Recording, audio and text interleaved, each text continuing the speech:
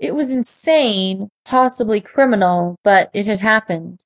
Jason Walker was out on the porch again, and he was spying on his hot neighbor again. A large part of him blamed her for turning him into a degenerate. If only she hadn't swapped out her curtains for a flimsy set of transparent drapes. Granted, the silhouette of her body was undeniably sexy. It was what had drawn his attention to her evening activities in the first place. But that wasn't a good enough reason to alter his routine just so he could be outside a few minutes before she would walk into her bedroom. What she was doing at that very moment, what she had been doing every evening for the past 3 months, was an entirely different story. Turning his life upside down to accommodate his new habit seemed like a stroke of genius every time she stepped in front of her window and started taking her clothes off. Jason didn't consider himself a deviant, sexual or otherwise. Pre-drapes, he had been a pretty normal guy. He recalled overhearing some of his colleagues at the magazine call him boring for following the rules, for sticking to his daily schedule, for his uninteresting drink choices. And it didn't bother him. He liked his predictable days almost as much as he hated rocking the boat. He didn't hate the new addition to his evening routine. It just drove him crazy. Clutching a bottle of his usual beer, he watched her blouse drop out of sight and wondered how she made that look provocative. When she unzipped her skirt and bent over, Jason clenched his fists and nearly shattered the bottle he was using as a makeshift life raft in the storm that his life had become.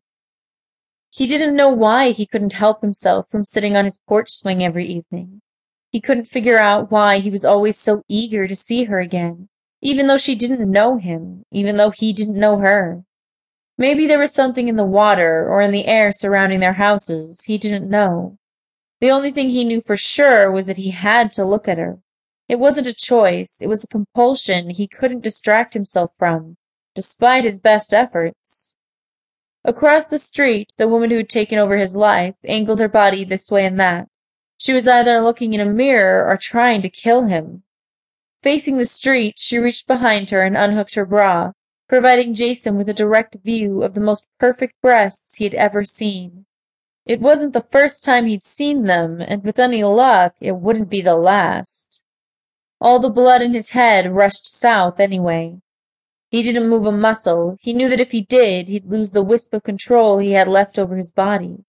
It was the line he had drawn for himself, and it was one he absolutely refused to cross. His neighbor stretched her arms over her head, and his thoughts turned jumbled and chaotic. They disappeared altogether when she turned around, and his gaze zeroed in on her bare ass. For the life of him, Jason couldn't remember when she'd taken off her underwear. The thought that she might have gone commando was too stimulating to even consider. After what felt like forever, she slipped a nightshirt on, and a few stray thoughts drifted their way back from the abyss. One particular thought stuck with him long after her bedroom had turned dark. What would it be like to touch her?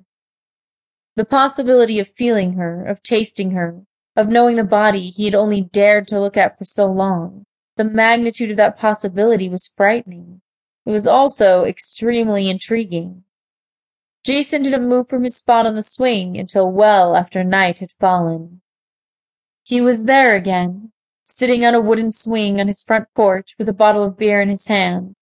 He was still as though all his focus had been redirected to something more important than twitches and unconscious movements. At the same time every evening, Lucille Humphrey returned from work and undressed in front of her dresser. Her rugged neighbor was always out on his porch, watching her through the open window in her bedroom. It had never struck her to close the window in the evenings, nor had she felt the need to install blinds, so spying eyes wouldn't be able to look into her room.